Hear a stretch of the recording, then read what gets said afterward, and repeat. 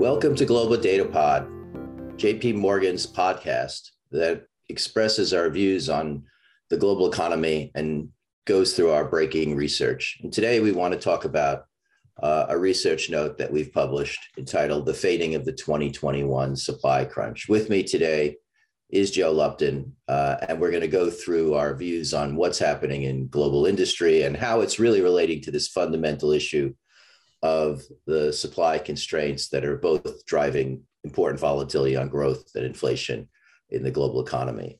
So, Joe, the title of the piece is The Fading of the 2021 Supply Crunch. What does that actually mean? What are we actually seeing fading here, and how is it expressed in terms of what we're seeing in the data? Yeah, I think a central part of our call for really the last 3 or 4 months has been that the big deceleration in the goods sector that we saw through the third quarter, driven by the supply shocks that built up, amplified by the COVID wave across Asia and then the Delta wave in the summer months. That all of that was going to be something that would fade as we moved through the fourth quarter, not disappeared. I want to be very clear on that. We're not wearing kind of rose-colored glasses here. The supply shock is not gone. This is a fading of the supply shock.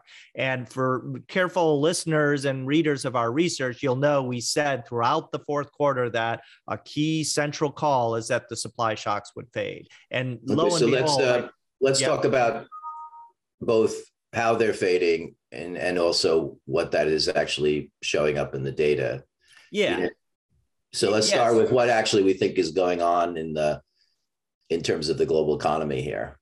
Yeah, Exhibit A is just the simple fact that global manufacturing output has gone from contracting 5% annualized in the 3 months through September to tracking what looks now to be a well over 10% annualized increase in the 3 months through December. That's close to twice as much as even what we were looking for when we were saying the supply shocks were going to fade. So there's no doubt that industry is getting stronger. But then more importantly, in terms of reading the nuances in the data that support the view that this is about a fading of supply shocks, you can see it in a lot of different areas. Certainly the survey data are showing it when we look at delivery times, which are starting to shorten now. They're by no means back to normal. Again, this point that we're not out of the woods yet, but they're just easing a bit, and you can see that there. You can see some of the price pressures coming off. You can see some of these transportation type prices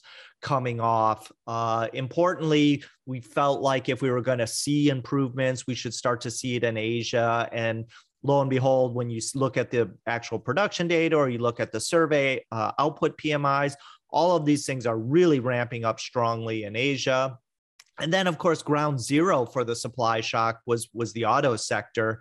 And there you've seen, production and auto sales really shoot up in the last kind of couple months here. So I think, everything you look at points in the direction of fading supply shocks. And to the extent that was a key call, I think we're feeling pretty good about things as we move through the fourth quarter.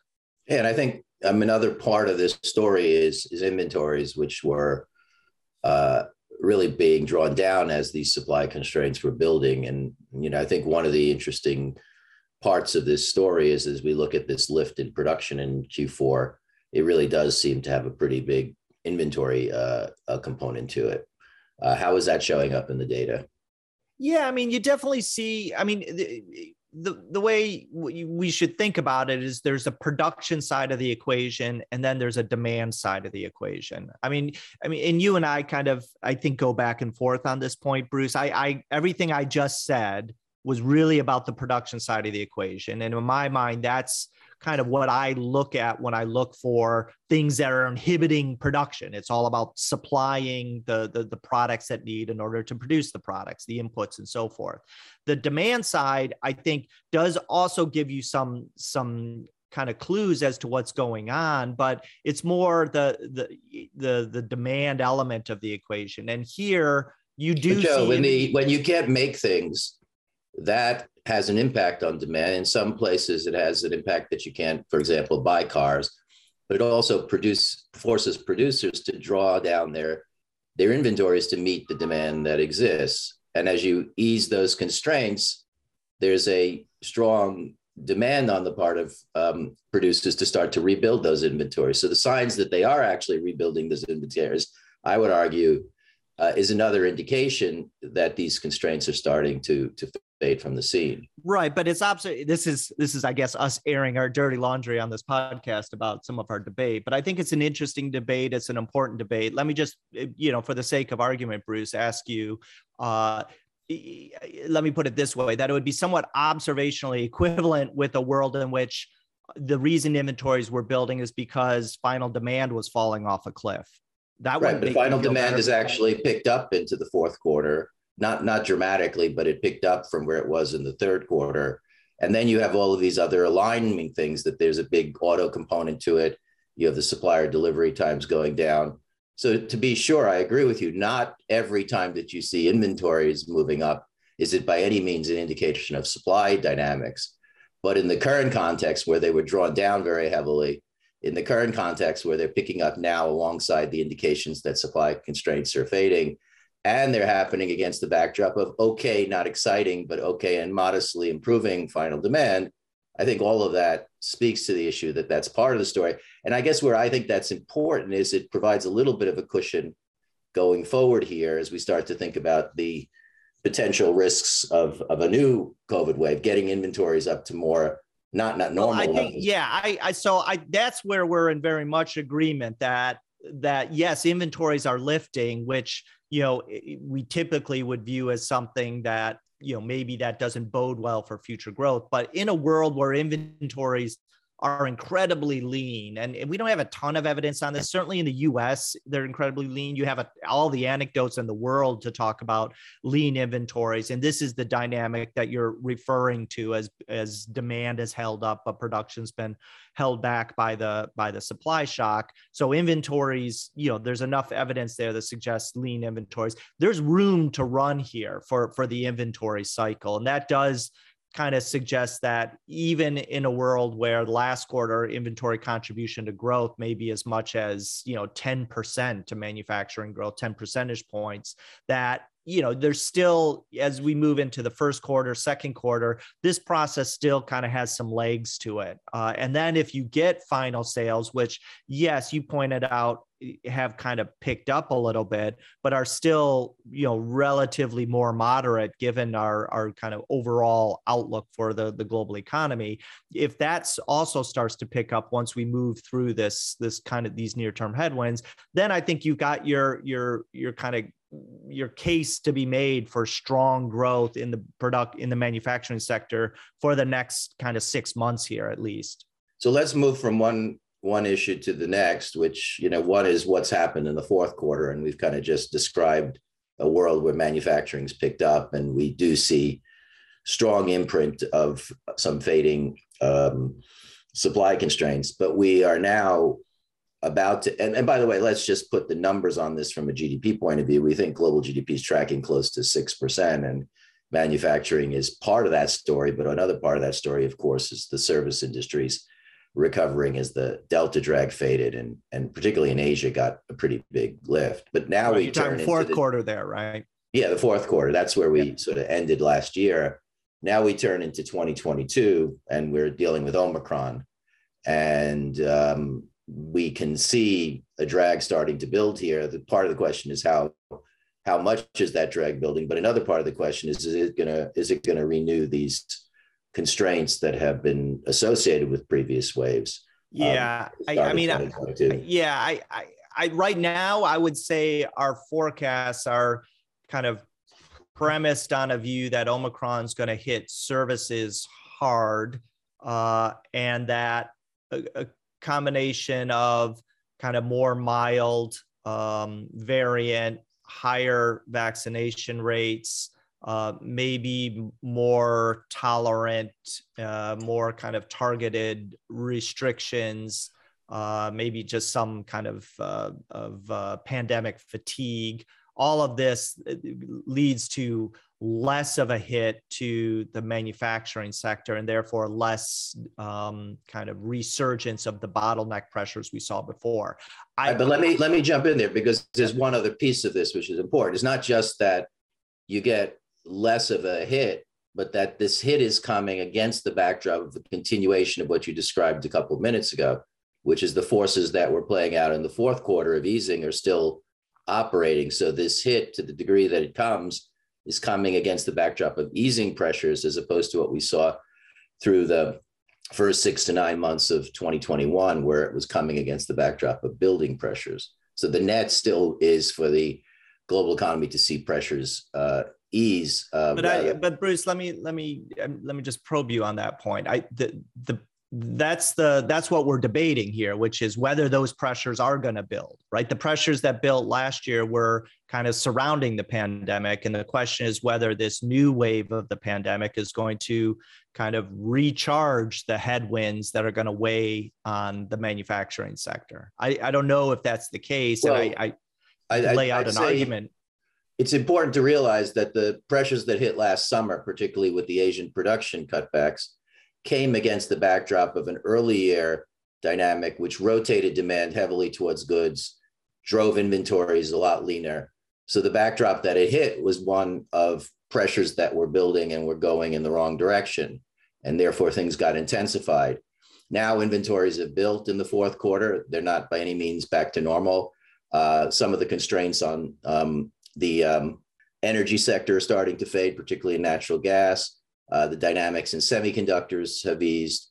There's no doubt that the new wave is going to have some damage, but it's happening against the backdrop. And by the way, pricing and supplier delivery times are moving in the right direction. There's no doubt that this might have some impact. The question is, will it have enough impact to offset the trajectory of improvement that we see underway? And the call, I think, that's built into our forecast is that there will be some damage, but it won't be enough to reverse things. Remember, the middle quarters of last year, we had goods prices, core goods prices running globally, something like 6-7% annualized. And, I think our forecast keeps them elevated, but doesn't have them anywhere close to that pace as we go. Yeah, but that's our forecast, right? No, I understand. The question is whether all these things come back and that forecast is wrong. Well, again, I think the idea here is that you're not going to have the kind of pullback in production in Asia. The idea is that you're not going to have it integrate with the energy sector going in bad directions. Obviously, there's risk that all of this could be wrong, but the dynamic, right? But the risks are, as the reason that we don't think that is as I said. I mean, you can make the case that this new strain is less less virulent.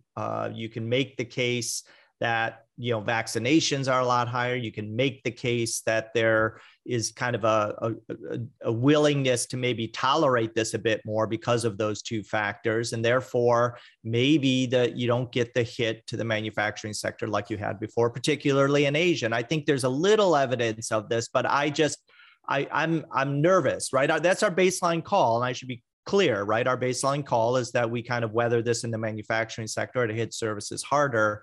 But, the anecdotes are building. And I'll say it's interesting. I got, a number of responses to this note from, clients, actually corporate type clients, small business type clients that are saying this is interesting. They're seeing this through the fourth quarter, but they just wanted to let me know that they are seeing some of these constraints building still, and maybe less on the actual goods inputs, but more so on the labor side of things. And that still leads to challenges for producing, because one company is an input for another company. And, these are kind of, I guess, as we say in the piece, these are downside risks that aren't built into the forecast. And I think that's an interesting point, because I think the service sector drag is very much closely linked to people being out of work and labor market drags.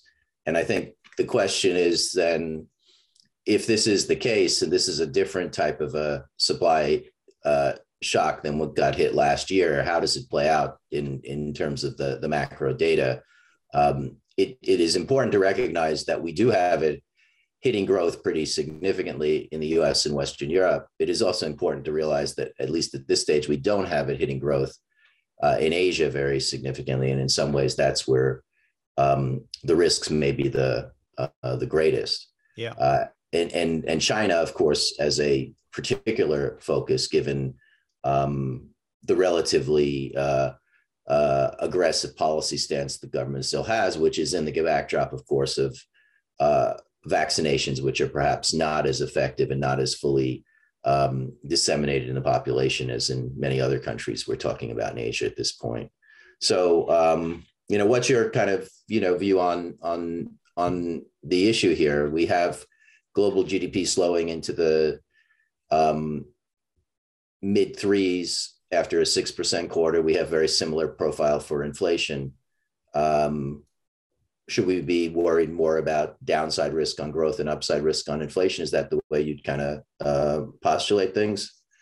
Yeah, it's definitely where I'm at right now. I think, I'll say what we've always said when we go through these waves, which is that this is a near-term story and that the fundamentals are still quite strong. They're strong for the household sector with healthy balance sheets, strong labor markets, wage growth, generally pretty strong for the corporate sector.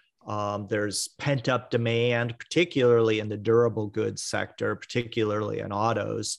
There's pent-up demand from an inventory perspective, all the right, and policy generally, I think, is certainly on the monetary side is incredibly supportive still. Fiscal is kind of an interesting mix where that is turning into a bit more of a headwind this year. I mean, that was like a 20-second overview of our outlook, but all of it points to very solid supports for strong growth. And so whatever headwind you're going to throw at me, and I do think there's downside risks in the current quarter, and you pointed out in Asia in particular, and I do think that ripples through the goods sector a bit more than what's built in.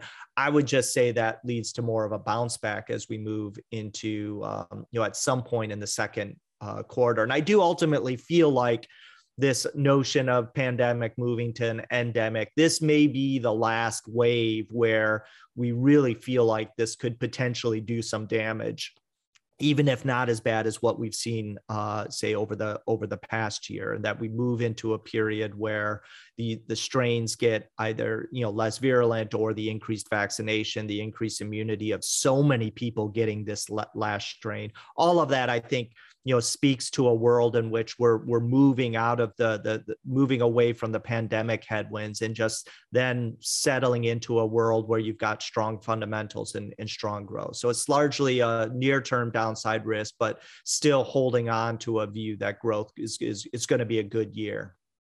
So obviously that's a far bigger and more important point than any of the dynamics that we see in the next couple of months. And that's where things get somewhat complicated, which is that we recognize we're going to have a lot of volatility here, as described by the manufacturing sector, a big rebound into the fourth quarter, getting hit here now by some constraints as we go into the first quarter. It's really looking through the underlying signals that we get the message of where things are going. And we're not going to take the conversation here because this is a different podcast, but one of the things we've been saying, basically, it is the underlying resiliency of household balance sheets and the ability of the demand side to hold up here, even if it's getting hit. It's the ability of the labor, not the ability, but it's the resiliency seen in labor markets. And in that signal, the tightening that continues to happen, which become important. And it also becomes important in guiding us towards a Fed that looks through some of this weakness and continues to move towards what we expect to be a March tightening in monetary policy. So with that, I think we'll end here. There's a lot to consider. There's a lot to debate, and hopefully an opportunity to talk about this again as we continue with the Global Data Pod. Thank you very much. This communication is provided for information purposes only. Please refer to JP Morgan research reports related to its content for more information, including important disclosures. 2022 JP Morgan Chase & Company, all rights reserved. This episode was recorded in January 2022.